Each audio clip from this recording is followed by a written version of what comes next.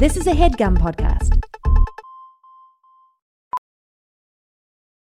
Welding instructor Alex DeClaire knows VR training platforms like Forge FX help students master their skills. There's a big learning curve with welding. Virtual reality simulates that exact muscle memory that they need. Learn more at meta.com/metaverseimpact. I don't know the truth. I don't know the way. I don't know what to think. I don't know what to say. Yeah, but that's alright. Yeah, that's okay. I don't know anything. Hello, welcome to Factually. I'm Adam Conover. Let's start with a couple pieces of housekeeping. If you are shocked and horrified by some of the events of the last week, I am right there with you. And I think it's incumbent upon all of us that we do everything that we can to push back against the wave of hatred against Asian Americans and other marginalized communities that we've seen over the past year. If you're looking for someplace to donate, I know that you've probably seen lots of lists where to donate to help out. I'll tell you where I chose to donate. Chose to donate to Red Canary Song and to Asian Americans Advancing Justice in Atlanta, two groups that support the rights of sex workers and of Asian Americans, respectively, in Atlanta and around the country. And just as a little addendum, there's been a lot of talk, once again, about sex addiction this past week, as though sex addiction were an excuse for the hateful, violent, racist behavior that we saw, and as though it were even something that exists in the way that many people think it does. If you're curious to hear more about that, you might go back and listen to the interview I did with Nicole Prouse a few months ago, titled The Myth of Sex Addiction. You can find that in our archives wherever you get your podcasts. Now, on a different note, I do want to remind you that we are doing a special set of premium episodes for Stitcher Premium called Questions and Adam. It's a fantastic name, I know, in which I and a comedian guest take your questions and answer them. If you want to listen to those episodes, you can subscribe at Stitcher Premium. And if you want to send us some questions for us to answer, and please send them even if you don't subscribe to Stitcher Premium. I want to see your questions. You can send them to factually@adamconover.net. I truly do read the emails, and your question truly might be answered on the show. Now, with that, let's talk about this week's show. We are flooded with misinformation in our society right now. From commercials to partisan media to straight up lies proliferating on social media. It seems like there is just an avalanche of false information deluging over our eyeballs and into our brains every single moment of every single day. And the response to this, what we often are told that we need, is more media literacy. Media literacy. We need to teach people how to sift good information from bad information. They need to be more literate about the media that they consume. Now, by any measure, we are not doing a very good job of teaching media literacy. A 2016 study found that 80% of middle schoolers couldn't tell the difference between a real news story and sponsored advertiser content. We're teaching kids how to read, but we're not teaching them how to not read bullshit, basically. And this is a problem because having the skill to figure out what is true, to separate true from false, is incredibly important. In a democracy, it's important that the populace believes true things and doesn't believe false things in order to make educated decisions. If everyone believes that drinking clean water is bad for you and oil spills are good for you, we might have some bad public policy decisions made. That might be detrimental to our society. We fundamentally need the inside of our heads to match what is going on outside of our heads. And critically, we need most people to agree on what is going on outside of their heads. If citizens in a democracy are operating under completely different ideas of reality, if they can't agree on even the most basic things, you get an increasingly fractious and conflict-ridden society. You get pretty much the society that we're living in right now, is what I'm trying to say. And so there's a lot of talk about how to fight this, and media literacy comes up again and again. We should teach people to think critically and do their own research. We hear that over and over again, don't we? If we just teach people to think harder, to think critically, to do their own research, well, that could solve the problem. Here's the problem, though. We are starting to realize that those things might not actually work and in fact could be counterproductive. Let's take that idea of doing your own research, for example. You know, when I was a kid, doing your own research meant going to the library, finding a book, hey, maybe even asking a reference librarian who could lead you to the most established experts on the topic, who could give you a quick overview of the subject matter, all of that good stuff. Right now, though, doing your own research for most people means opening a browser window, going to a search engine and reading some random shit on the internet. You just type in those search terms and see what you get and start reading that WikiHow article or TikTok or whatever it is that comes up. The cliche of telling someone to, quote, do their own research is an easy way, we now know, to actually lead someone further into misinformation. They might fall for something untrue, or they might seek out information that confirms their previous belief, right? They search for, are vaccines dangerous, and end up on the vaccine conspiracy sites because that's what they were looking for. The fact is, if we just tell random members of the public who are not experts in the field or are even trained in research skills to, quote, do their own research, we can end up sending them to more bullshit sites, giving the lies home field advantage. Or what about the call for critical thinking, where we tell people when they're confronted with information they're not sure about, they should look at it super closely and really try to figure out are there statistical errors or are there lies embedded in the text? Well, that can be just as counterproductive, and it certainly isn't always an antidote to misinformation.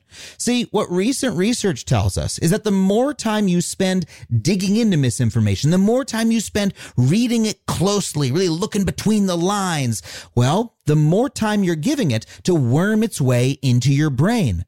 Misinformation wants access to your brain. That is what it is. It is basically a zombie that's trying to get in there and eat your brain and turn you into a zombie too, okay? So combating it doesn't mean thinking harder or better about misinformation.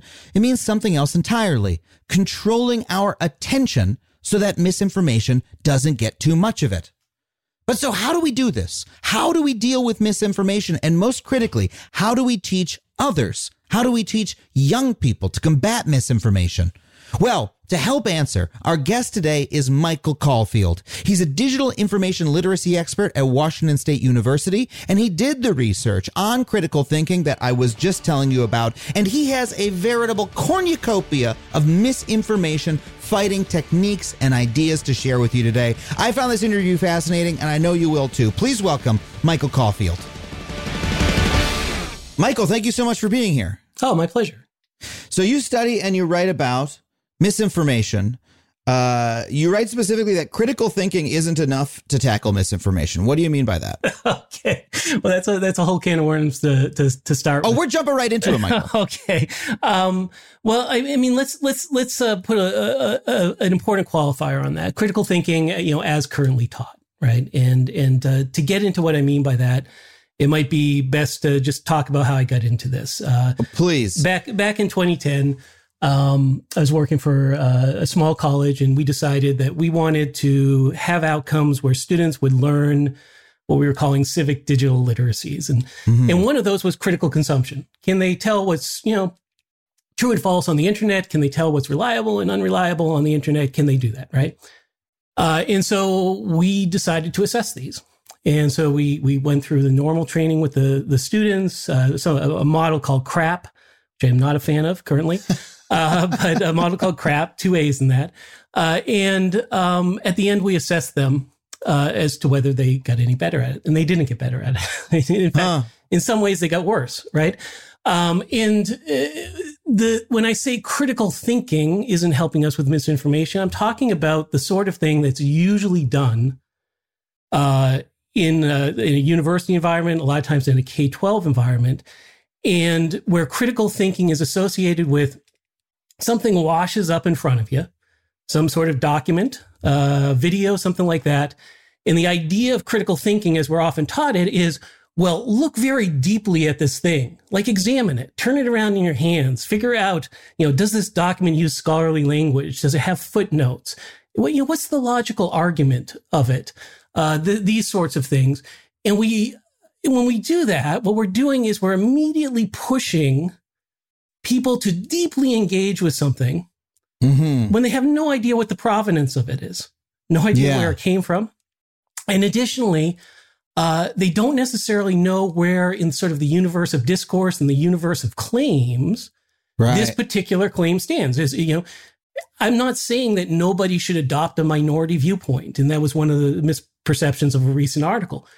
I have a lot of viewpoints that are probably minority viewpoints in a discipline, but I have to know to start, hey, the majority of this discipline actually disagrees with you. Like, it's important for me to understand where I've landed, right? And so when I say critical thinking doesn't help, this idea that we are going to solve misinformation by getting people to pay deeper attention to every piece of information that washes up in front of them, it's not sustainable because you don't have that much attention. Or that much time, or that much expertise. Time, right. Yeah. And you're also giving disinformers what they want, which is your deep attention. You're giving them a shot. You're giving them an audition, right? And so we have to move away from this as sort of the first step. After you figure out where something has come from, right? After you figure out, hey, this is where this claim sort of sits in the universe of discourse. Hey, this is the strengths or weaknesses of this particular source. Then maybe you choose to go in deeper, right? But we're too often we're skipping that first step, and we're immediately reacting and engaging in the way we teach students to quote unquote critically think. Is actually telling them that that's what we want to do, and we want to get away from that. Like, if you, this makes a lot of sense. Like, if you're confronting for the first time, especially if you're a young person, you're 17 years old, you find some website on the Kennedy assassination that says he was assassinated by aliens or whatever, and then you're like, okay, think critically about it, really look carefully at it, and you have never. You actually have never read the mainstream history of JFK. You don't know the general dialogue around the conspiracy theories. All you're going to do is look at this one source closer that could actually pull you in a little bit. You're like, okay, I'll look at it really close. Oh, wow. It seems to, well, I don't know about this part, but this part makes sense. And you might get sucked in a little bit. So one of the things we do is we pre and we post test students when we run them through the different sort of training we do, which I guess we'll talk about a little bit later. But what we see in the pre-test is a lot of students simply apply what we would call a plausibility test. Does this seem like something that would happen? And while that is good if you have experience in an area, right? You're pretty good at determining the plausibility of things that you're intimately familiar with. It's not really good when things are sort of outside your realm of experience. So, I mean, if I was to ask you, does it seem plausible that most vaccines take 5, 6, 10 years to develop, and this vaccine takes 1 year to do it? Does that seem plausible to you? Well, why would you think that you would have the ability to judge the plausibility? You have no experience with vaccines, vaccine developments, no deep knowledge of why one vaccine would take 5 years. Right. At that time. And yet you're told, hey, critically think about this. Mm-hmm. And you're simply not equipped for a question of that complexity until you get a little more basis in the reasons behind it. But yet again, this is what we see, that students are, and they think that this is critical thinking. They think one of the things we see from a lot of students is this, well, if this had happened, I would have heard about it already. Right? Mm-hmm. This is one of the big plausibility checks that students do. And that works for a lot of things. Like, honestly, look, if a bomb had just gone off in New York, you would have heard about it. That's true. But it's also causes students to discount a lot of things that are true, right? Because a lot of true important things happen that we don't hear about. That's one of the problems with the news. Right? Yeah. I mean, so you can apply that same logic and you can say, look, if families were really being separated at the border like this, obviously everybody would be talking about this, and you can dismiss it in that way. So this sort of a double-edged sword here with plausibility. But the key to plausibility is you're not really great at assessing the plausibility of things that you don't have familiarity with. Yeah. So it seems like a simple point. I mean, this is a great,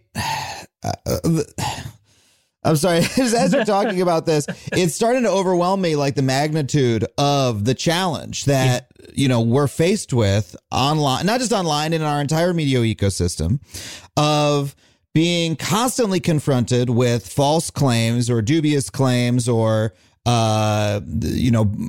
angles, takes that are have some ulterior motive behind them. And the challenge for the average person to weed through them is enormous, especially when you still got to eat and, brush your teeth and make a living. Do you feel the same way? I mean, absolutely. And I think it's made even worse by, there's a sort of moral belief that we hold, that we need to have an opinion on everything, if you ask somebody, hey, what's your opinion on this? And someone says, honestly, I don't know. That's somehow less than, but honestly, a lot of times we don't know. Right. Yeah. And we're probably, and this gets into a whole sort of different thing, maybe than critical thinking, but, it's okay. It's okay not to know. Right. It's okay. It's okay to realize, that you don't know. And so there's this idea that we should have an opinion and we should be forming opinions on everything relatively instantly. This is, of course, exacerbated by social media, where social media is a B.F. Skinner-like process where a bunch of things are thrown in front of you and you're supposed to immediately sort of weigh in. Do I like this? Do I retweet this? Do I ignore this? And that sort of thing. And so you get into this cycle where we're supposed to have an opinion on everything, and we're supposed to somehow develop that ourselves. We can never sort of defer and say, on this one, I'm just going to go with what, Fauci says. I mean, whatever Fauci says, I'm going to, there's a sort of weirdness people feel about that. They want to feel like they've dug in, they've done the research, they've looked at all that they can navigate, and they've completely, they've rerun the math themselves. And it's kind of a bizarre, it's kind of a bizarre way of thinking about truth seeking and information seeking, if you think about it. And there's this odd thing where, I think your criticism of the traditional way that we talk about critical thinking and media literacy, I think is fundamentally right. Because the thing that you're always told is, hey, do your own research, think critically and do your own research.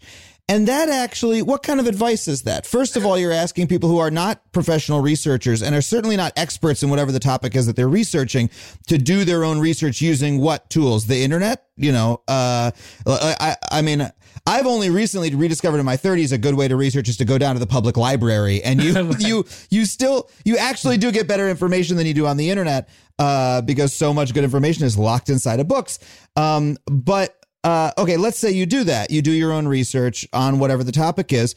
Well, if I think about who is perpetrating the worst misinformation online, the biggest conspiracy theorists, the people who are spreading the most dangerous falsehoods, they're almost all non-professionals who are doing their own research. It's some like computer programmer with a Medium account going like, well, hold on a second. I ran my own numbers on, COVID and here's why I think it came from a lab or whatever. And they write it very flashily and it goes and you're looking at it, you go, this person actually doesn't know what the fuck they're talking about. They just sat around their kitchen table and and found a way to get to the conclusion they wanted to come to. And so we're asking people to almost become spreaders of misinformation when we do this. There's a lot of data out there. There's a lot of facts out there. There's a lot of events you can sort through that you can connect in multiple ways, right?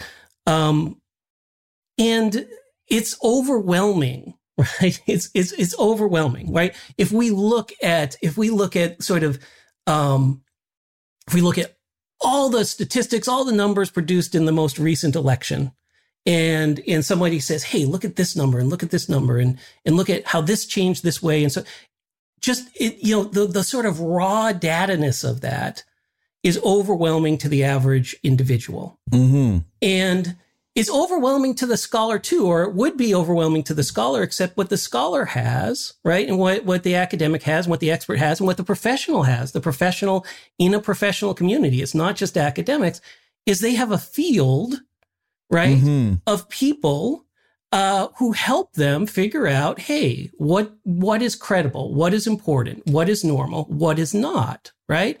And so,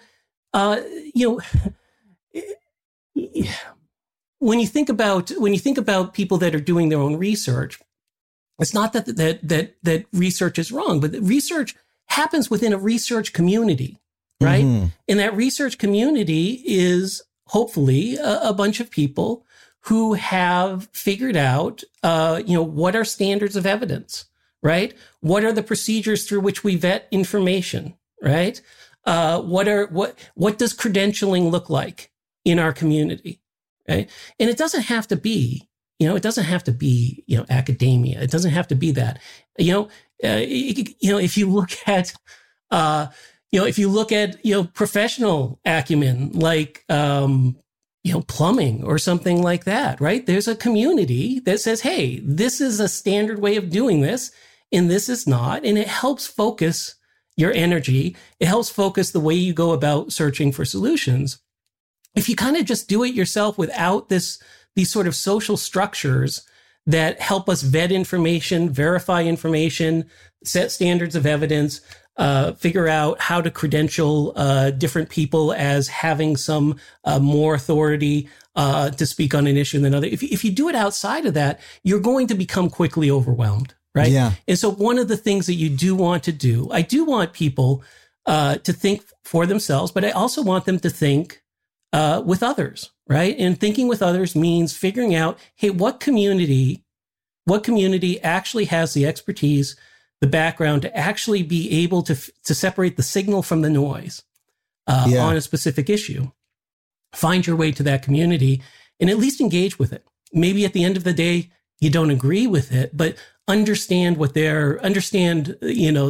primary arguments within that community. Understand what they think is normal and what they think is abnormal and why, right? Yeah. One of the biggest things an expert has that the novice does not have is an expert knows what they see all the time, right? Yeah. And a novice doesn't. And we saw that in spades with a lot of the election misinformation and disinformation. The experts would say, hey, look, Every election at about 2 a.m. in the morning, you're going to see the big cities dump the votes because they process a lot of votes. They end up getting put out at 2 a.m. And those votes are going to primarily be Democratic because they're big cities. And so expect a big jump in Democratic votes at 2 a.m. from some of the major urban centers. We have seen this every election since the dawn of time. The novice goes in and they're like, why suddenly did the Democrats jump ahead at 2 a.m. after everybody went to sleep? So they can't necessarily separate out what is normal from what is, they can't necessarily separate what is normal from what is. And then their sort of their natural human pattern seeking and their desire to sort of overturn the outcome tend them to go to the conclusion that, something nefarious was afoot. Is a lot of it. Motivated reasoning is absolutely a lot of it. But I also, again, I think being overwhelmed by sort of the raw dataness of it, plays a big part. Because the reason why we have academic disciplines, the reason why we have professional standards is to help us organize and get signal out of the noise, to get some sort of message out of the chaos.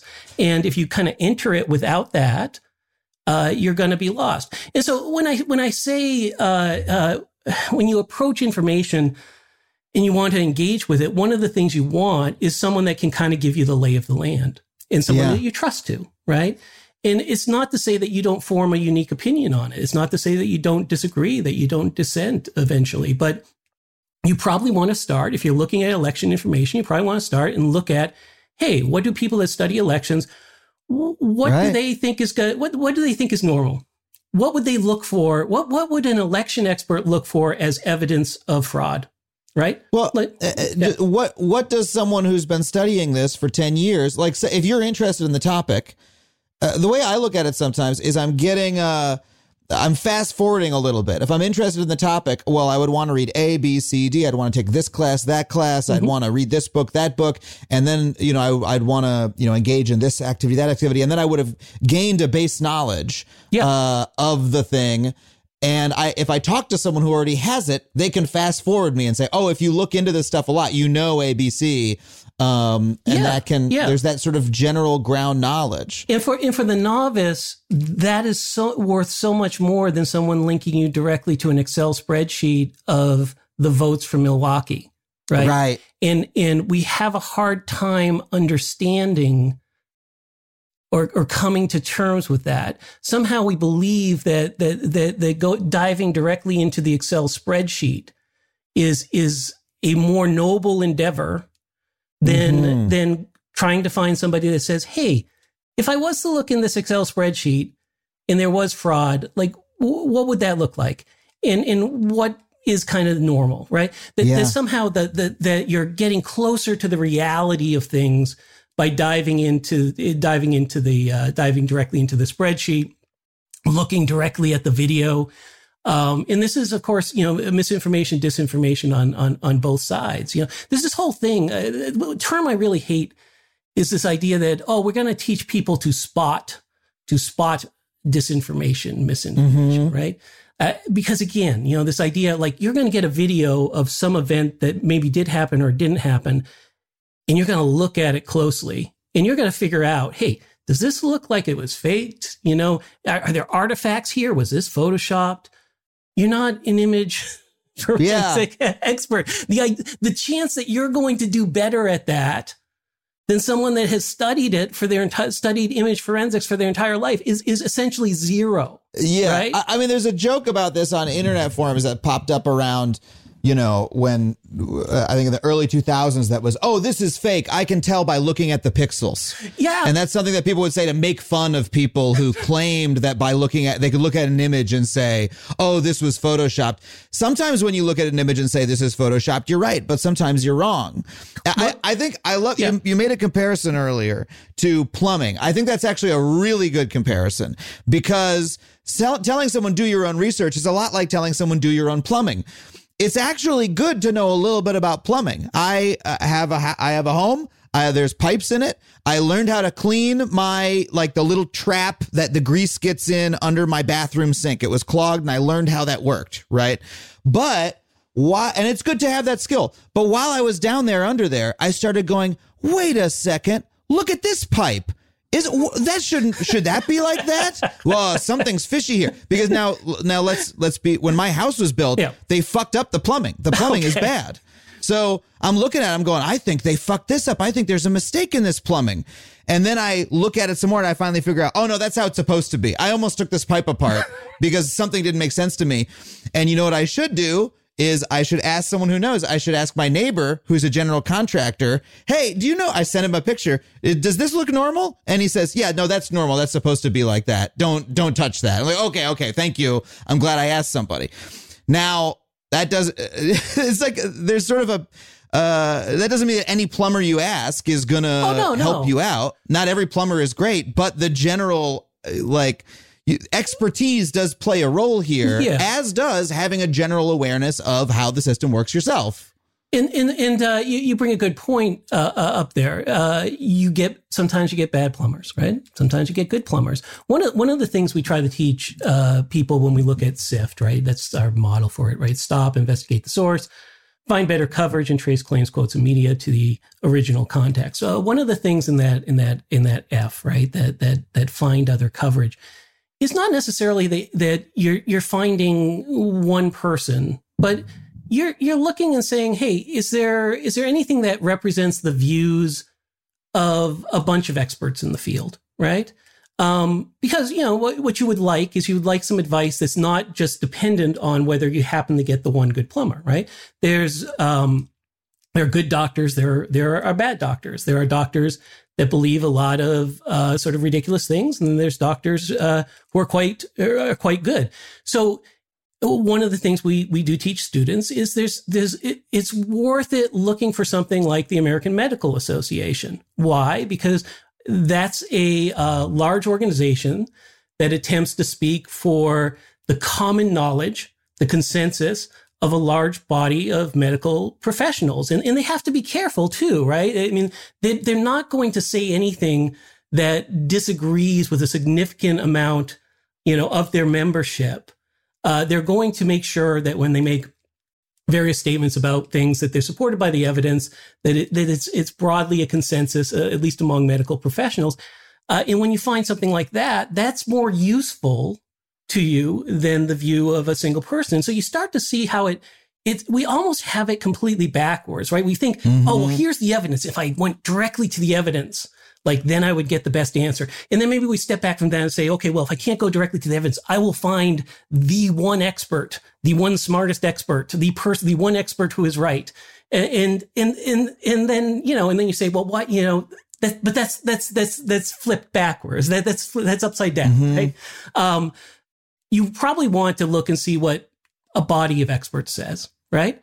If you couldn't find a body of experts, then maybe you'd want to resort to just finding a decent expert on a subject. So if you're doing plumbing, you'd want to say, hey, look, what is the standard in here? What is there some place I can go that says, hey, this is the standard way you should be doing this, that is not just one person, right? What, if you think about your house, right? There's standards for how the stuff is supposed to be done in your house, right? What is the standard? What constitutes the standard? If you can't find that, then maybe you want to find the expert. You say, okay, I'm going to find an expert. I'm going to try to find an expert that I trust.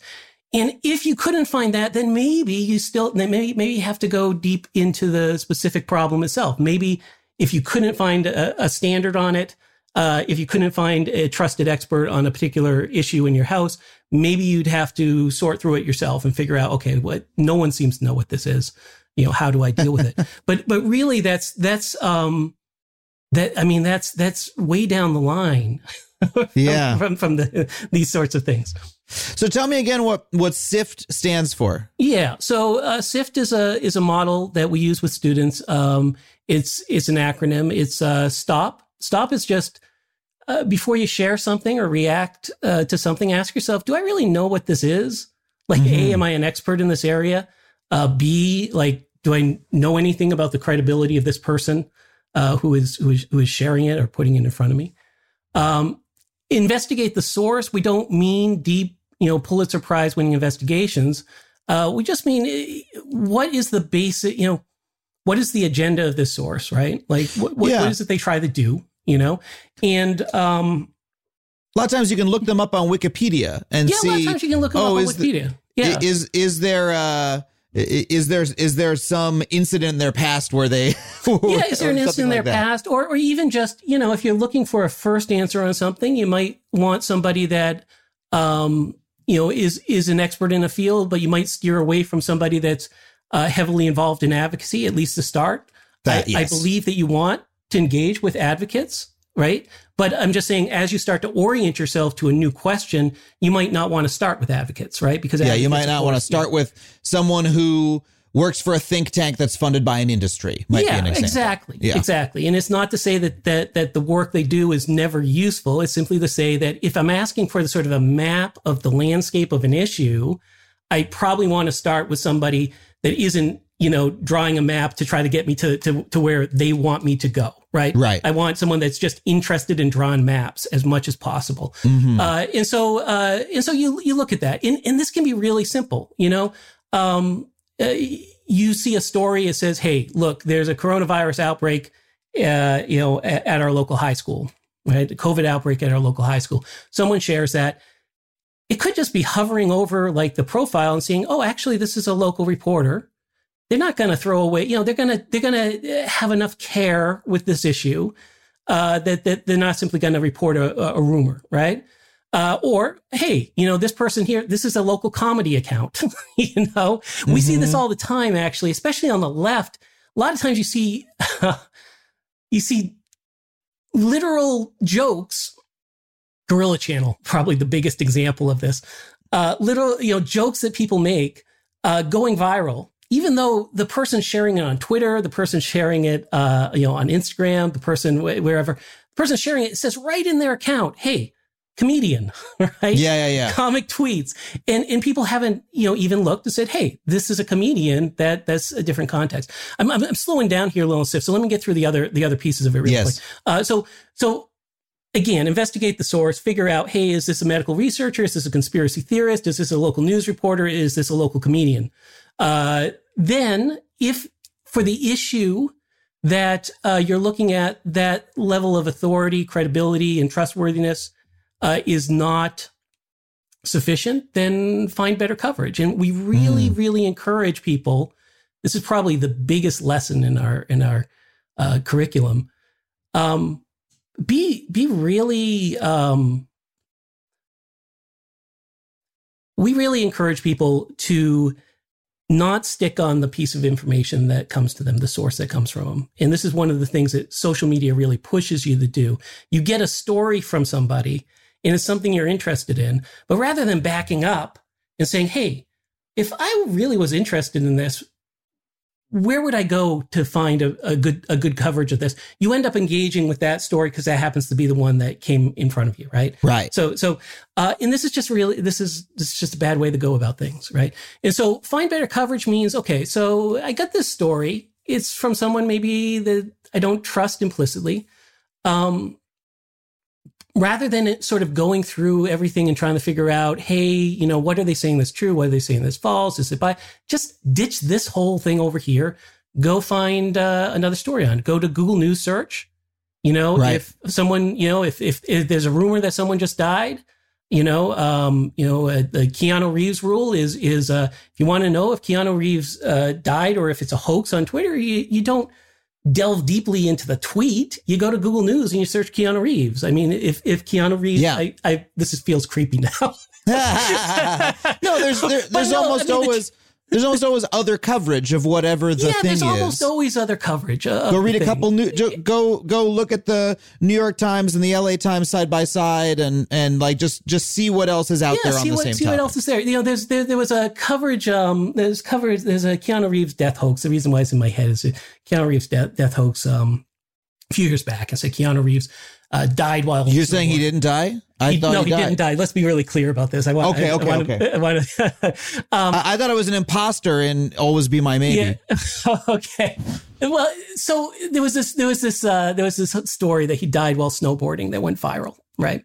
And you get into that plausibility trap, right? What do people do? This is this really weird thing that happens with people psychologically, where the more detail something has, the more they tend to think it's real. Like people think that it's more likely it's more likely to die from lung cancer by smoking than it is to die from lung cancer, which is a logical impossibility, right? But Keanu Reeves dies by snowboarding. People start to delve into that mentally, and they're like, well, yeah, I do know that Keanu Reeves does snowboard. Snowboarding is dangerous. And so you get into this plausibility. Don't do that. That's not just go to Google News, type in Keanu Reeves. If something happened to Keanu Reeves, the whole world will be talking about it on Google News. Right. And then the last piece is just trace claims, quotes, and media to the original context. So we see a lot of times that people use real media, real pictures. We saw this with mail dumping narratives in the election, right? So people would use pictures of postal workers dumping mail in 2018, and then they would say, look at this, massive fraud, right? Right. If you trace that photo to the source, or if you click the story even sometimes and look at the date, you're like, actually, this is from years ago, right? Very similar things. Very often you'll see a photograph or a video where maybe the beginning has been clipped out. We saw this with the Covington video, right? Where the beginning had been clipped off. And then everybody got outraged about it. And then it turned out to be a much more nuanced situation once people saw the full video. Yes. Right. And so if people had said, hey, this is coming from someone I don't know, I want to see the fullest version of this video to start. Then again, trace that to the source and see if that original context shed some light on the nature of that. So sift, stop, investigate. Yep. And then what were the other two? Find better coverage And then trace claims, quotes, and media to the original context. I really love this acronym, but I do feel it's a little hard to put into practice in our current media environment. And I want to find out how you feel about that. But we got to take a really quick break. Okay. We'll be right back with more Mike Caulfield.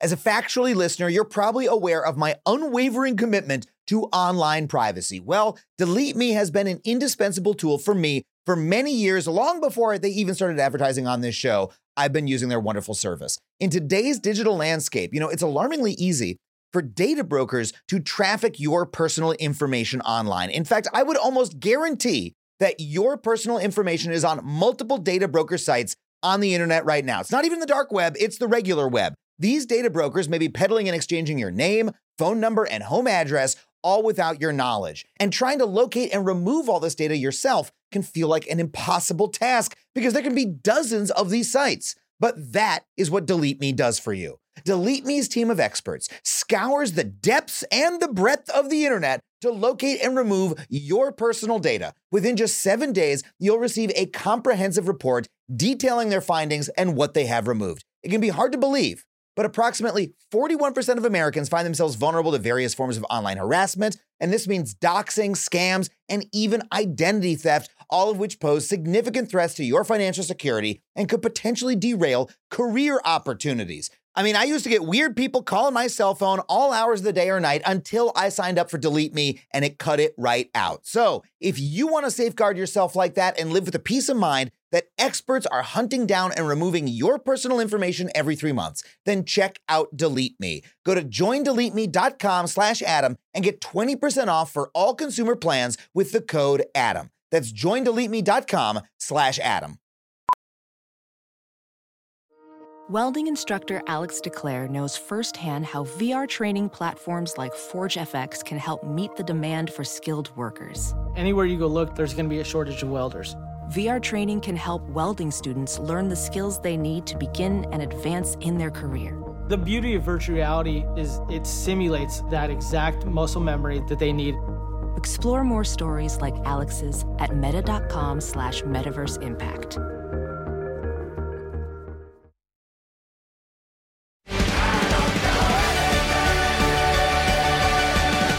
Okay, we're back with Mike Caulfield. So you talked right before the break about SIFT, about this acronym for helping us avoid misinformation. But it occurs to me that you used a couple examples that went super, super wide, even in the mainstream media. You talked about the Covington video with the kids in Washington, D.C. With the standoff with the Native American man beating a drum, where there was a shortened version of this video that we then finally saw the long version. You talk about misattributed photos that put me in mind of last year when there are all these stories about that the U.S. Postal Service is getting rid of blue mailboxes, that they're destroying mailboxes, and there were these photos of like dumps full of mailboxes.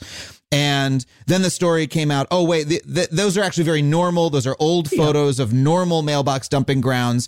It is the case that there are some cuts being made of the Postal Service that should concern us. However, these photos are, not accurate. But that went very, very wide, and not just, rando kooks saying this on social media. This was sort of really touched mainstream media coverage. And so we're in this media environment where this happens like daily as a matter of course. Yeah. Do you feel we're in a crisis situation with misinformation? I mean, people say that we are, but you study it for a living. Do you think it's really bad and that it's worse than it's ever been? Well, in the field of misinformation, people debate this all the time. Is it worse? Is it just more visible? The school of thought that I subscribe to is that at least the types of misinformation we're seeing now are more wired into people in positions of authority and power. Now I got to make one little but immensely important footnote on that.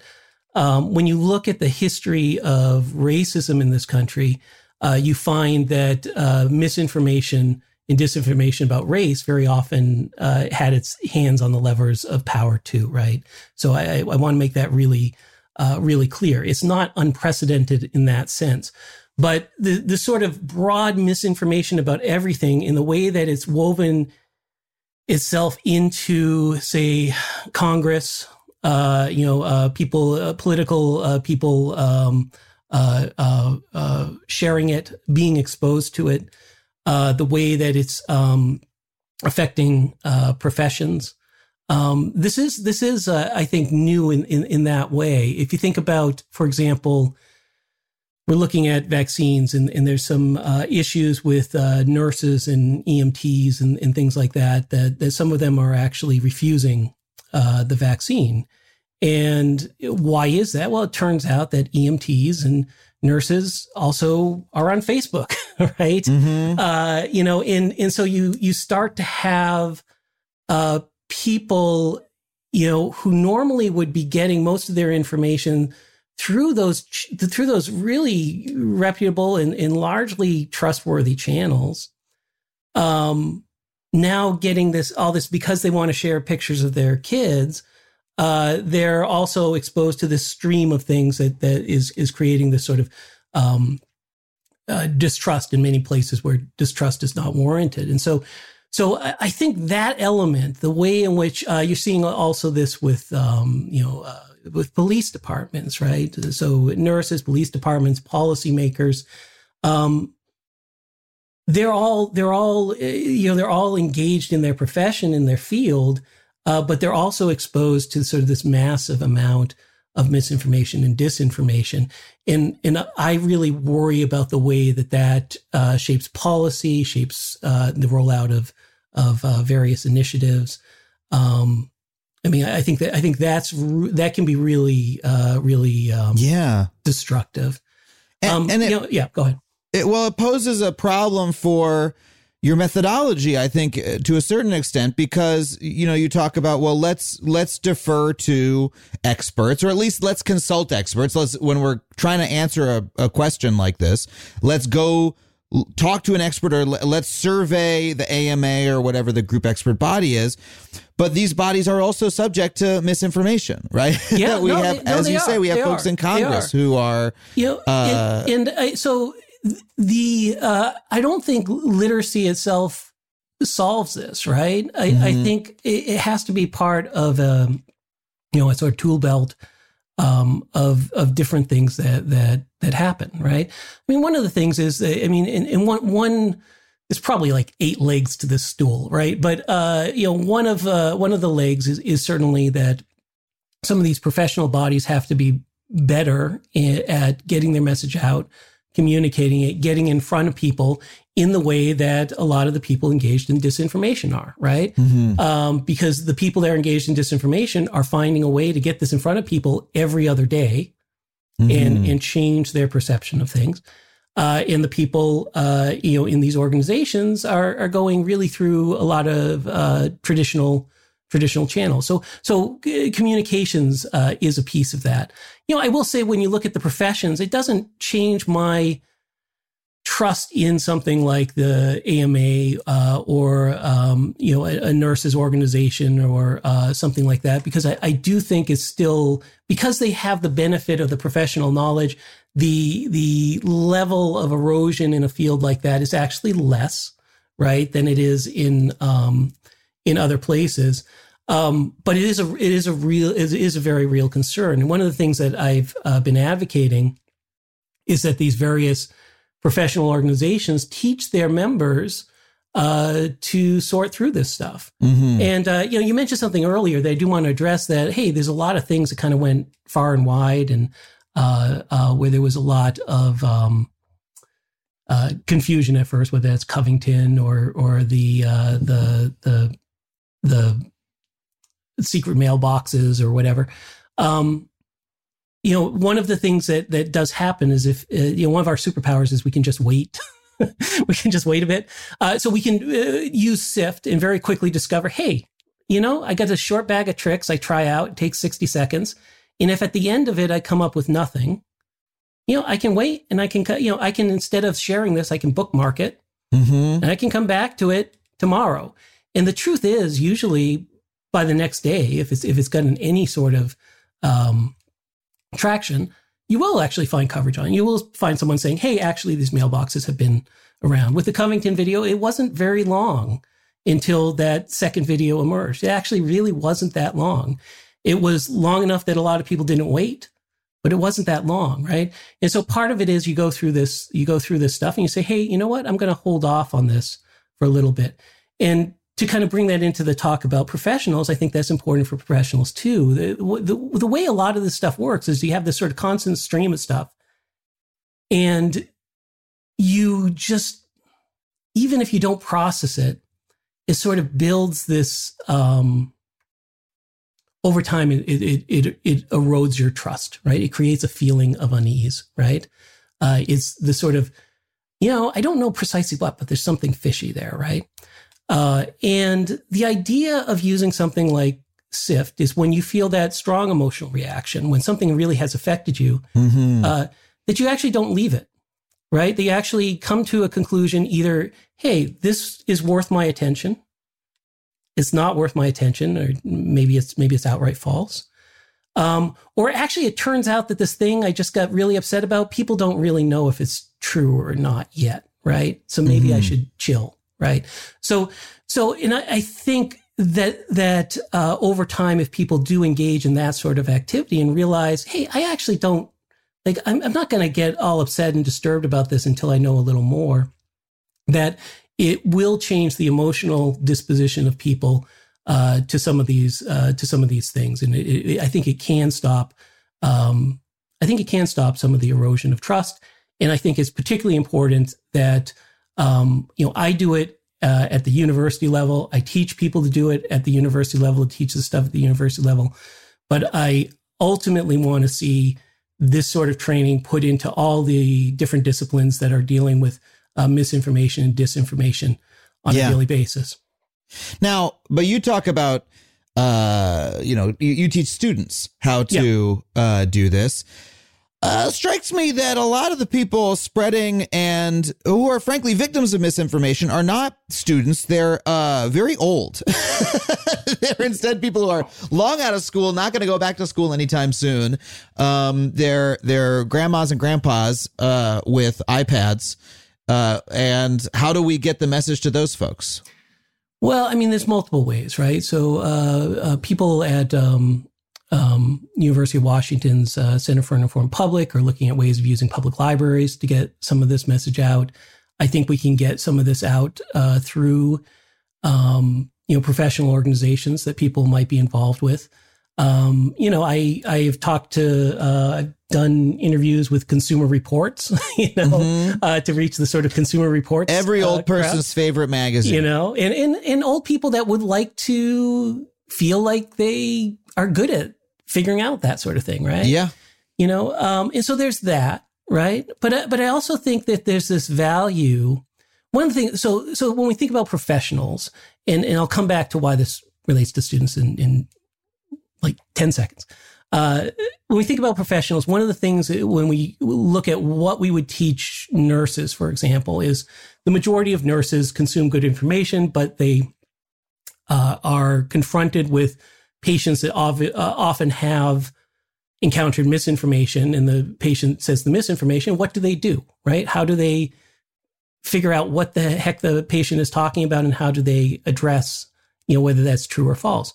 Well, one of the things is you can give people in a profession like that the skills to not only check this, but because SIFT is a methodology, they understand, hey, this is how you go about it. And they can show that person, this is how I look at an issue like this. Mm-hmm. And here's how I'm finding out that this is largely spurious, right? The same thing is true with students. One of the things we do at the end of most of the courses that the faculty I teach the students, and the ones where I've taught students directly, the students want to know, hey, how do we go and, how do we teach this to the adults? But a lot of them are actually motivated, right? So one of the things that strikes me is I was having a conversation with a person about, SIFT, and they said the thing that had just struck them was that their mom, every few months, their mom shared one of these fake Facebook posts of this person that had supposedly gone missing but hadn't. You know, this is a big thing to get likes, is people pretend someone's gone missing. Share this, please. She hasn't been home for 3 days. Sometimes it's true. And the person sharing that really wants to help, right? Yeah. It's not a bad motivation. And if the person really is missing, it might provide help, right? So it's a dilemma, right? Yeah. And so she would say back to her mom, she would go and she would check and she would find out, actually, Mom, this is a hoax. This is a hoax. And she'd say to her mom, this is a hoax. Mom, this is a hoax. And every few months, Mom, this is a hoax. And when, after going through SIFT, she said, you know, what I realized about this is I have to tell my mom this is a hoax every couple months, but I could show my mom how to do this, right? Yeah. Because it's not that hard, right? You take the person's, with this particular sort of misinformation, you take the person's name who has supposedly gone missing, you throw that into a Google News search, and if all the articles come up are like, you know, Snopes in Truth or Fiction and Hoax Slayer, that person did not go missing, right? Yeah. If you find that there is something from a local paper or something like that, then that person is indeed missing, right? It's not hard. It literally takes 5 seconds. But she was sort of bailing the boat out without dealing with the leak, right? Yeah. And so I think that's a model that I'm interested in. And one of the reasons why we try to make it as simple as possible and as methodical as possible. We have these moves like just add Wikipedia to a URL and things like that. They're just sort of dirt simple moves. And we try to do that because it's not only that we're teaching students how to do that, but we want students to teach other people in their lives as well. That's really great. That's really great advice. And I am really on board with this mission. I do have a question about when I think it gets most complicated. Okay. Because again, you are saying, you know, a big thing is let's go look at the mainstream sources. Let's look at the large professional groups and things of that nature. One of the things that I do that I focus on in my own work is finding the places where the mainstream opinion is wrong or where the professional group is wrong. And sometimes, you know, you mentioned the American Medical Association.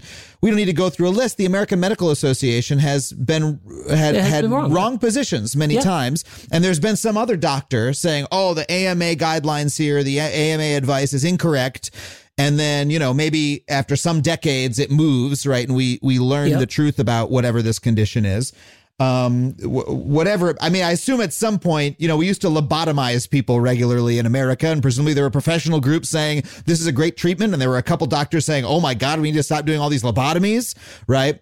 And here's the problem. Now I look for people who are saying that where it's true, where I can, there's enough dissidents saying this that I can trust them and believe them. However, misinformation also quite often takes the form of someone saying, the mainstream is wrong. The mainstream is incorrect. And how do you evaluate that? A very good example of this is that I still don't quite have an opinion on is the lab leak hypothesis about COVID-19, because it's gone back and forth about, you know, whether these are cranks saying this, whether it's, you know, and there's a group of doctors who say that we should take this more seriously. Yep. There's also another enormous group of people saying that this is a dangerous conspiracy theory. And it's very, very difficult to weed out one from the other. Do you have any specific tips or tricks in that sort of instance? Yeah. So part of what we're doing when we look at find other coverage is we're trying to discern not just like what idea wins, right? What claim wins? That's not what we're looking for, right? We're trying to discern, hey, how does, again, it's the lay of the land. It's the map of this issue. And there are different ways that can play out. It could be something like global warming where there's a consensus, right? You know, global warming exists. The consensus is it's man-made, right? That looks one way, right? It could be a majority minority sort of thing where like there's a majority opinion, right? And then there's this minority opinion. And the minority opinion could end up being correct. And what you would want to look for in a majority minority opinion is whether there is any certain split, right? That is indicative. I'll give you an example with the mask, guidance we got, right? There was there was not a consensus that we shouldn't wear masks in March, right? There was not a consensus that we shouldn't wear masks. We had in Western countries, a lot of people saying we shouldn't wear masks. We had a lot of experts in Asian countries saying, yeah, wear the mask. Mm-hmm. That's a really interesting split because it turns out that the Asian countries have dealt with these pandemics more, right? Yeah. And so even though there's a split there, you look at that and you say, if you were looking at, for example, recommendations on mastectomies, and you found, hey, look, female researchers tend to lean this way, male researchers tend to lean this way, that would be a really interesting split, right? Sort of a majority minority thing. On the lab thing, there's another thing going on, which is just uncertainty. And you have a lot of experts constantly trying to tell people repeatedly, we just don't know. We just don't know. And you have a lot of people trying to blot that out and turn that into a yes or no. And the case has been on the lab situation, that it's a theoretical possibility, right? Mm-hmm. There's a scattered amount of information that could be read one way or another way. And the majority of experts say, we just don't know, right? Yeah. And people are not willing to take uncertainty for an answer. And it translates, unfortunately, however this turns out, right? It's going to translate into, well, you said one thing, and then you go back and you look at the comments, and it's like, no, actually, a lot of people are saying, if you look at the experts in the area, there was a lot of uncertainty at the start. But we can note that. I've read some of the debate on this issue, and I find it bothers me when I read it. And I'm trying to figure out why. I also don't really have a stake in it, But I think part of the reason it starts to look like misinformation to me, and I start to put it in that bucket, is because the folks there seem to be folks pushing the lab leak piece of it. That there seems to be some amount of wanting to be punitive against China or against the medical research establishment, or they say it was a lab leak, it was these people's fault, and we need to acknowledge that. And then scientists say, well, we actually don't know, and they say, oh, but it could be though, it could be, and you're ignoring it. And let's be specific about that. There's a whiff of motivated reasoning there. I think what you're seeing is the people that are very motivated, that have a punitive reason, are expressing a level of certainty about yes, it happened. The people who are not motivated are expressing a level of uncertainty. And maybe that in what I would watch in a situation like that is I would watch those people that seem to be unmotivated by that. And I would watch if their uncertainty starts to trend one way or another, that would be a really important signal to you, right? But you get that, I think, again, by sort of looking at, hey, of the people that hold this opinion strongly, what do they look like? Of the people that are uncertain, what do they look like as a group? What is their background? Of the people that believe it didn't happen, and we can show that it didn't happen for various reasons, what does their background look like? And that's an incredibly complex issue. And part of what we're talking about with SIFT is really dealing with the simple issues very quickly. So if you want to give your more attention to a question like that, you can give more attention to that without even along an issue like that. I'll give you an example of the way an issue like lab leak gets exacerbated by things that SIFT does deal with. Just after we started getting a lot of coverage of COVID-19 in this country in like February, a Harvard professor, I think, was arrested for illegally working with the Chinese government. That is, they were taking some money for a bunch of projects that they hadn't disclosed and so forth. And he worked at a lab in Harvard. And this was blown up as right? This guy was working with Wuhan. He has a background in chemical warfare, all this stuff. None of that's true, right? Yeah. What's true is that he works on a number of things, none of which relate to COVID-19. If you click the article and you actually read the article being shared, you can find that out. And all of this stuff was sort of built around it, right? You are going to have make better decisions on an issue like this. If you can immediately kind of, if you have a standard of evidence, right? Yeah. And you can immediately say, look, I don't want to be distracted by that. I don't want to be like filtering out all that stuff and coming down to, what the basics of the issue are. And then of course, again, really when you see phrases scientists use for uncertainty, understanding that they really mean they're uncertain, and understanding what that uncertainty means. That's a more complex issue, but I think one that we've got to get better at, because otherwise what people feel like is people feel like science is constantly whiplashing back and forth. And in a lot of cases, there are a lot of cases where science is actually moving forward in a fairly measured fashion. Yeah. Right. It's just that the clickbait headlines that we're sort of exposed to create every new study as a new consensus. There's we need to be able to separate out the science from the media coverage of the science to a certain extent. Like I think another good example of that is at the very beginning of the pandemic, when the medical advice was very much about wiping down surfaces, surface based. And then the media kept repeating that. That became our cultural understanding of how to fight coronavirus. And then within a couple months, scientists started to realize, oh, this is actually spread via aerosols through the air. But that message wasn't getting out yet. It wasn't permeating the media. So you had all these scientists saying, hold on a second, aerosols. There was like a, contact tracing study of like a restaurant, I think in Taiwan. There were, multiple infectious disease experts saying this, if you look at the pattern, there was that case with the choir. There was this, we covered this on this podcast.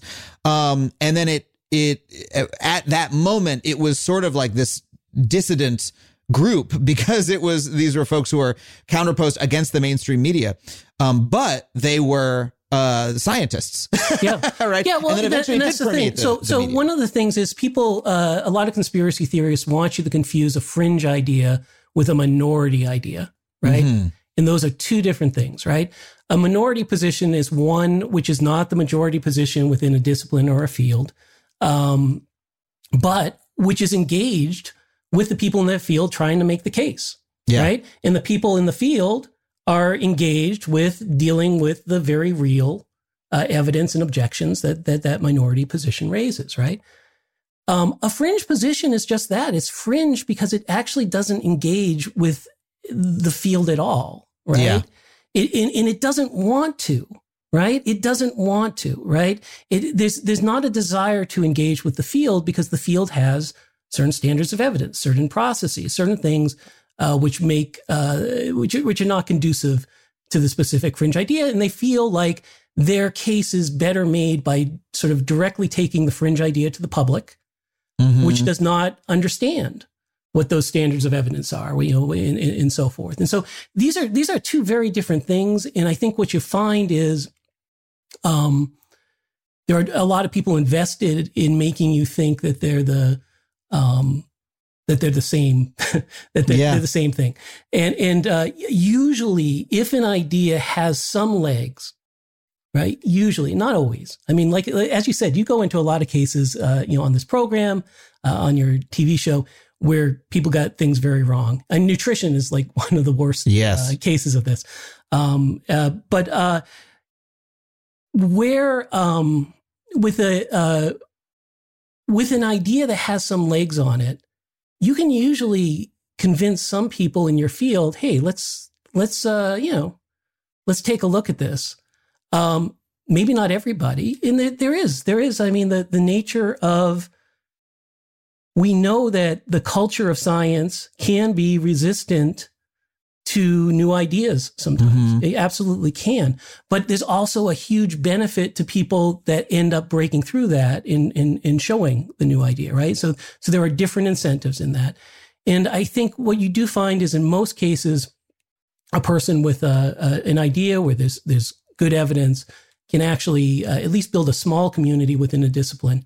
You know, it's weird. In some ways, my approach to media literacy is a minority position in terms of my profession, right? The profession actually engages in this thing they've done since the 1990s. I'm saying that thing doesn't work. Yeah. You know, and so hold on a second. Hold on a second. Hold on. I need to stop. Okay. This is too meta. Is this too meta for the program? Yeah. Okay. Michael Caulfield. I got to investigate the source. Well, I did learn about him from a piece in the New York Times, so that's pretty good. Yeah.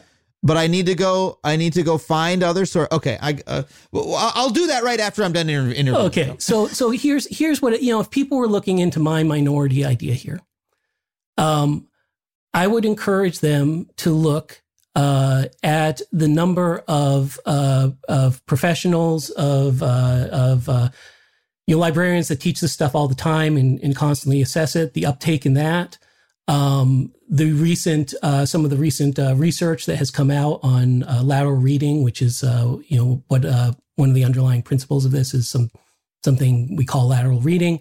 But you'd look at that and you'd find it's small, right? But what you'd find is actually I did not, when I started going out and proposing this stuff, I did not have a hard time gaining relatively quickly a group of professionals who understood, hey, what we're doing is not working. Let's try this, assessing it, finding out it did work, and growing that. It was not, even though this is like fundamentally opposite of the way that we've done things since the 90s in higher education, I was able to get, because the idea was valuable and useful within the profession, I was able to get a group of people around it relatively quickly.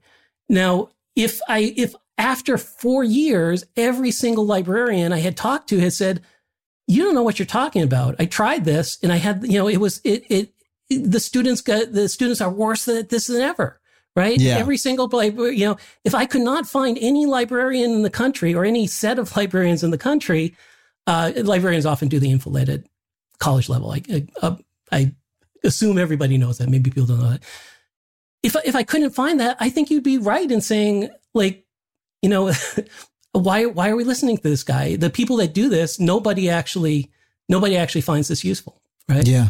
And so it's important for us to do this. I'm defending myself as a minority idea, but I'm absolutely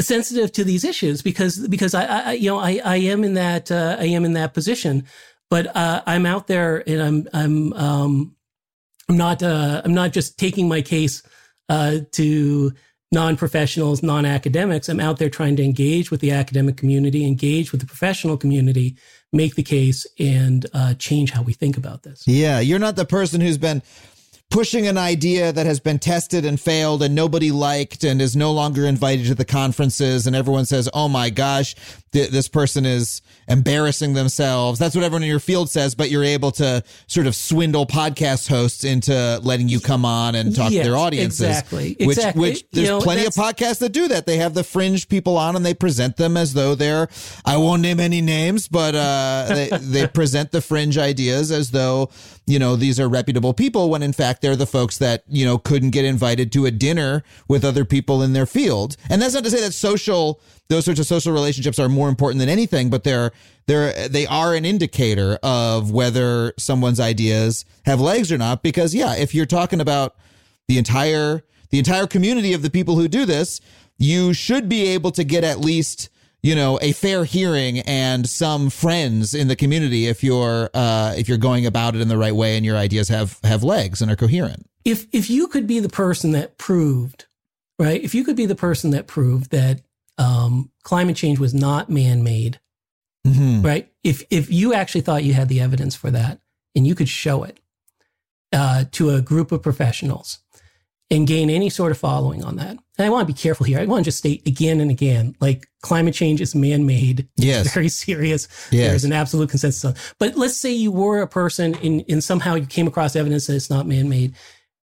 if you did that successfully, you would be in the history books, right? Yeah. You would be in the history books. The incentives for that, there are heavy incentives for people to just continue what they're doing in the dominant paradigm. But for a small group of people, especially people that are maybe not invested too much in the older institutional structures, but who are in the actual discipline, there are also amazing incentives for people to contest that. And the reason why we trust things like science is not because we trust scientists, and it's not even that we trust the scientific process as, I come up with the null hypothesis and then I put X into test tubes and do this and so forth. That's not why we trust science. There's a great book by Naomi Oreskes, who wrote Merchants of Doubt. She has a great book called Why Trust Science. And she lays out, I think, a convincing argument. The reason we trust science is we've built social structures that in many ways, when they are effective, split the difference between making sure that people make informed decisions that do not ignore the history of the past, but also have incentives for people to produce new ideas. And we have systems, whether they're journals, whether they're conferences, whether they're, particular statistical models. We have systems to resolve these debates. We have, again, a system of credentialing to help us more easily recognize people who other people have at least thought was a person worth listening to, right? And so it's the system as a whole we trust. And does the system fail? Absolutely, it fails. But it actually, over time, it does spectacularly better than any one individual person at discerning what is true and what is false. And it's because it's rigged up as this system of sort of competing goods, right? Yeah. And occasionally we have to go and we have to say, hey, on this particular issue, it's not working. Like we need to like you can make the argument that the climate change, the institution of climate change science is, there are incentives to toe the line of what everyone else is saying, right? However, at the big climate change conference, of which there's many, people give talks, and your talk, the incentive is to give a talk that brings a new idea in, right? If you bring in a brand new big idea that blows everyone's mind, you're going to give a lot of talks. Everyone's going to swarm you at the drinks function afterwards. You're going to get your shit published. You write a book. You'll go on the news, etc. And so there is an incentive to bring new ideas in. But then, as you say, there's also an incentive just to have a fringe idea. Like, people who are critical of climate change say, it's this big institution where, everyone is forced to toe the line because that's what, you don't get tenure unless you say climate change is real or whatever. But the people saying that are usually being paid by the oil industry, being paid by the fossil fuel industry. There's an incentive to be that person too. When you're looking at the lay of the land regarding an issue, what you want to say is, hey, so this is where people fall on the issue. Are there any attributes, right? Are there any attributes that people falling, in this area of the issue share in common? If if the attribute they share is, hey, everybody that sort of, think of a map as sort of a two-dimensional space, and we sort of place everybody in we have maybe two axes, right? One is sort of certainty, and one is, yes, no, or something on a particular issue. If you look and you say, hey, everybody up here in sort of the right upper quadrant is funded by oil money. Yeah. Yeah, that's a big warning sign, right? That's a huge warning sign. If you look at something, journalism isn't immune to this either. There was a long time where journalists did not take seriously the missing Indigenous women and murders among Indigenous women. It simply was not being covered by the mainstream press, right? But it was being covered by Indigenous reporters. Now, if you looked at the lay of the land there and you said, hey, is there an epidemic of missing Indigenous women, right? And you looked up here and you said, oh, okay, well, actually, none of this stuff is being reported there.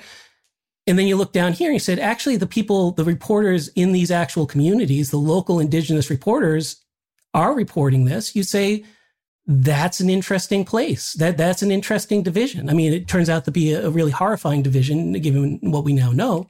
But that sort of pattern where you're seeing not only, hey, it's not like, oh, everybody takes a vote and we just go with what the vote is. You want to get a very quick lay of the land, understand where people fall, and understand, like you were saying about the lab leak thing. One of the things that you're noticing is that the people that are expressing, highest on that axis of certainty, and yes, it happened, are also a bunch of people who are tend to be engaged in a sort of a political gamesmanship, right? And tend to be a certain group of people, right? Yeah, let's say anti-China people would be what I feel I've noticed. Yeah, and so what you would say is, look, the certainty here seems to be associated with a particular political valence, right? Yeah.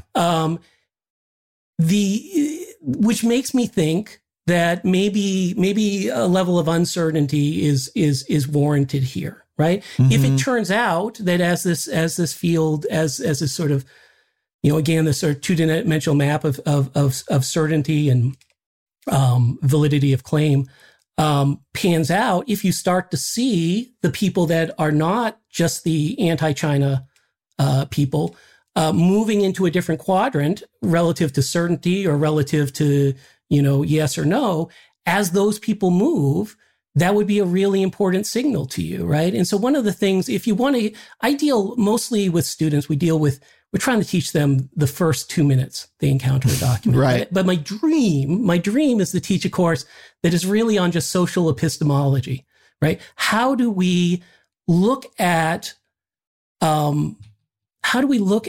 the sort of opinions expressed of a variety of people on claims and read that like a map to tell us, hey, this is what I see interesting about it. And when one of those things would be, if you have a bunch of people who have expressed uncertainty, but then you see that group, and they're suddenly shifting into certainty on an issue, that's a sign, right? That's a sign something is going on, and paying attention to that is important.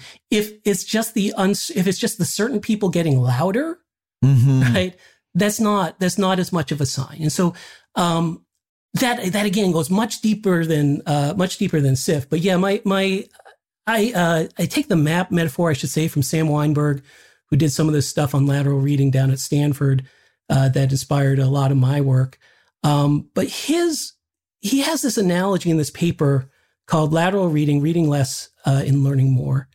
And I love it. He says, imagine you're just dropped by parachute into the middle of this unfamiliar landscape. And then you're like, I don't have any food. I got to get to a town. Yeah. I got to get out. But you don't know where the heck you are, right? He said the way that most of us act is we just start going in a direction, right? Yeah. But what we want to understand where we are, right? Yeah. And then start to be a little methodical about that. And if you extend that metaphor, I think what you really want is you want to kind of have a mental map of I'm trying to think of I'll give you, there's people argue over statin drugs, right? Are we prescribing too many or too little? And what's the optimum amount of statin drug prescriptions, right? Well, again, if you land on somebody if you land in this issue, just understanding, hey, how is it laid out? Like, what is sort of off the map in terms of fringe? What's sort of a minority? Is the minority research associated with the pharmaceutical companies or not? Right? Yeah. Take your statin drugs if your doctor tells you, by the way. I'm not saying anything. I pulled that out of my head, and now I'm thinking, people are going to think I'm saying something about that. But people have to make these decisions ultimately, right? And understanding this as something that's a little more than a one-dimensional thing. Understanding this as something that is where you want to sort of read the map of the field. Yeah. Like there was this, to bring it back to the lab leak hypothesis, there's a big story about that. Can I just say, I did not anticipate when I came on the show that we'd be talking about spending this much time talking about that. I would have prepped very differently. Oh, I'm sorry. Well, no, but that's okay. I think it's a good example of where there has been a lot of uncertainty in the expert community, but it's been not well communicated because the loudest voices have been certain voices. Yeah. Well, it's one that I haven't prepped that much for either, but it's something that I've read and been trying to make sense of myself in the last, 4 or 5 months. And there was, there's a great big long article, and I think it was the Atlantic, I forget, on this that like made a bunch of waves and people were very angry about it. It was a really long article. And it was all about making the case for this hypothesis. And to bring back around full circle your recommendation, it would be like, okay, well, maybe instead of reading every bit of that article with a fine tooth comb, read it, but rather than dive into it and look at every single one of its claims, the more important thing to do is scope out and say, okay, this is one position that somebody holds. This is one set of arguments. How does the entire field feel about this? Yeah. And where are they clustered? And how are the people clustered? Like, what are their incentives? Where do they come from? How certain are they? So you can get that sort of broader sense before you go and make your evaluation. And then, I love this, you don't necessarily need to have an opinion yet. You can just know that now. Now you just know what the consensus of it is. And I love that because I think so much of the time we are too focused on getting to the conclusion and getting to the what then. This happens with like, I'm going to bring it to a spot that you'll be even more uncomfortable with. This happens with Me Too allegations, right? People are like, I don't know. Did Woody Allen do it or not? And I'm like, you know what? You don't need to be a judge and jury here. You can just know you can just know, right? You can just hear, this is what this person says. This is what this person says. And now you have all that in your head. And now it's up to you if you want to watch Annie Hall or not. I don't give a shit. You know what I mean? But like, you have a sense of like what the overall picture is. You don't need to come down and say, here's my opinion on it. You can just have a survey of, here's the dialogue. And that can be really valuable. I think we underrate how valuable that is. So let me sort of take, bring it to even more uncomfortable place. But, let me take that example because there's something relevant in that example. One of the things we saw early Me Too allegations is, an allegation would come out and then suddenly Hollywood would race to dissociate themselves from this person, right? And everybody would say, look at this. Everybody is just one person says something and then everybody is just throwing this person overboard. And what happened almost every time, right? What happened almost every time? You learned that actually, no, it wasn't this one allegation, that the allegations had been circling, right, around in that community for years and years and years and years. Decades, right? In some cases. Decades, right? And so when we think about this is a kind of a weird environment because no one's being public about where they stand on the issue. But when you actually look at some of the people that are very quickly dissociating themselves from it, one of the things you might be thinking about is, hey, if Tom Hanks is throwing this person overboard, like, maybe Tom Hanks has some information that I don't, right? Right. You know what I mean? So I think, and I'm not bringing SIF to that sort of thing is not something I'm going to promote. But one of the things I notice now, when these allegations come out is I do notice, when a bunch of people move very quickly on this who have knowledge of this person, I read that as a signal, right? I read that as a signal. And, but to your point too, one of the things you can say is just, you can have simply the position, look, everybody stand back, let this person tell their story. Yeah. And do not get in the way of the story. And maybe your position should be that when people try to shut that person telling the story down, stand up and say, no, take a seat, listen to what this person is saying. That is what we do during this period. Yeah, because and that doesn't mean you have a position on that. Yeah, people tend to have this tendency to jump to, they say, are you going to pronounce them guilty? Are you the jury? And are you going to ban them from the entertainment industry? And it's like, no, we don't. Why? And they say that in order to shut down the conversation, in order to say, don't listen to the allegations.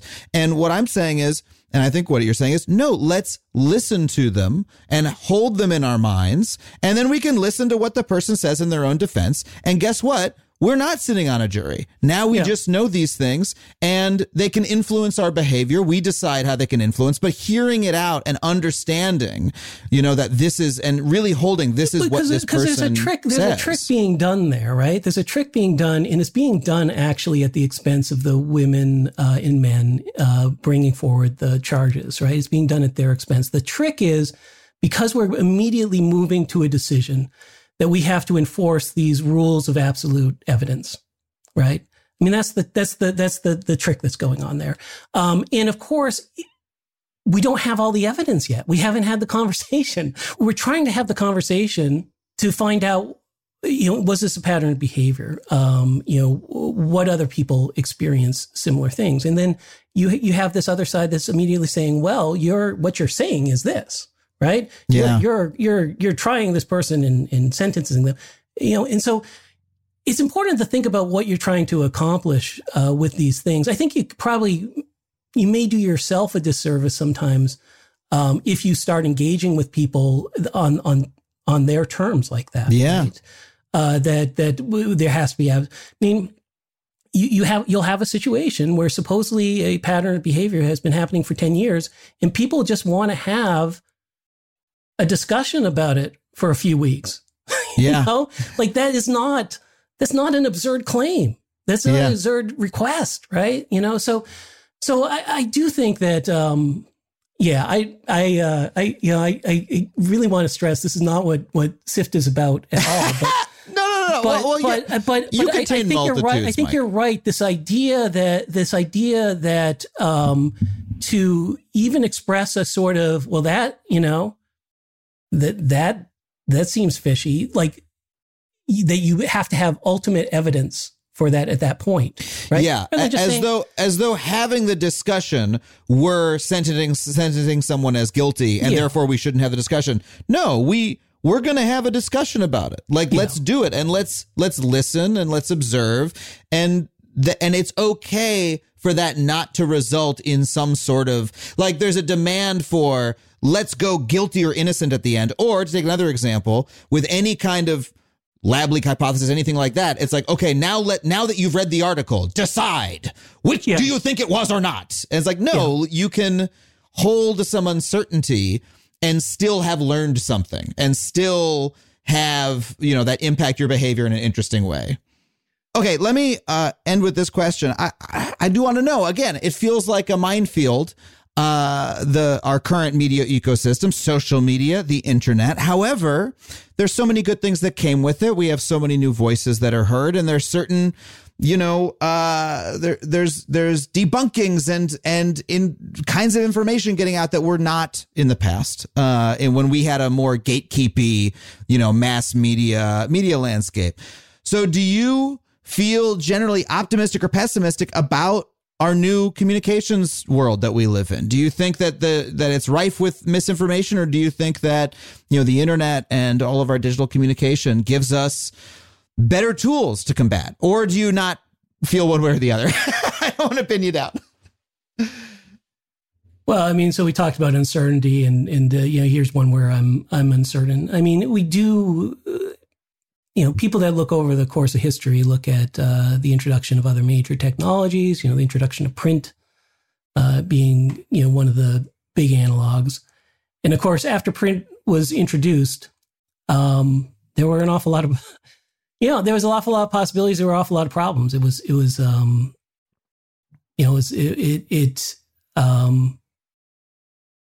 took a while for people to figure out, hey, what sorts of institutions, right? What sorts of skills, what sorts of oversight and gatekeeping, if you want to call it that, do we need around print? And so you start to get You start to get, publishers. People, publishers start to have reputations, right? People learn to read the reputation of publishers as a possible indication of the reputation of the published person. You start to have scholarly societies who print, scientific tracts, but then develop ways of having public conversations about the thing the person put out, right? And doing that in public, back and forth. So you develop all these social mechanisms, and some of them are institutional, some of them are, and some of them are educational, right? Helping people navigate, and you need both. And I think there's still a lot of potential. And I mean, in the level of access to the knowledge that we have, and our ability to get different stories out, to tell different stories. But the technology has run ahead of the institutions, and it's run ahead of our intuitions about how to approach it. And in that gap, we're in a pretty tenuous place. Yeah. And so I think the idea here is not, again, to come back and say not, oh, well, this set of solutions solves it and whatever. But I do think that we have to try to move as quickly as makes sense to try to get people the sort of education they need to navigate this new environment, and try to figure out what sort of institutional changes, oversight, just even accountability. What's a person's accountability in this new environment where everybody is suddenly a publisher, but is not generally held to publishing accountability, right? We need to get to some of those answers as quickly as we can, while still, not shutting down the discussion. Yeah, well, and educating people and creating a culture of of people who are able to think through these things and have, the right defense mechanisms and the right habits to help them sort through the incredible amount of information is going to be incredibly key. And I thank you for doing that work and for coming on to talk to us about it. Okay, my pleasure. Well, thank you once again to Michael Caulfield for coming on the show. I hope you enjoyed that as much as I did. If you did, hey, please leave us a rating or review wherever you subscribe. It really does help us out. And more importantly, tell a friend or family member about the show. Share it with a loved one. That is the way that you can pay it forward, both to me and to the friend who you'll be giving the gift of factually to. I want to thank our producers, Kimmy Lucas and Sam Roudman, our engineer, Andrew Carson, Andrew WK for our theme song, the incredible folks at Falcon Northwest Gaming PCs for building me the wonderful gaming PC that I'm recording this very episode on. You can watch me stream video games and whatnot at twitch.tv/Adam Conover. By the way, right now, and maybe still when you're listening, if you listen to this in a couple months, maybe I'll still be doing it, but right now as this comes out, I am hosting a live stand-up comedy show every Thursday at 6 p.m. Pacific. You can find it at twitch.tv/Adam Conover. I bring some of the greatest comics from around the world straight to my Twitch stream. You can find me anywhere else to get your social media at Adam Conover. You can find my website, my mailing list at adamconover.net. And that is it for us this week on Factually. Thank you so much for listening. We'll see you all next week.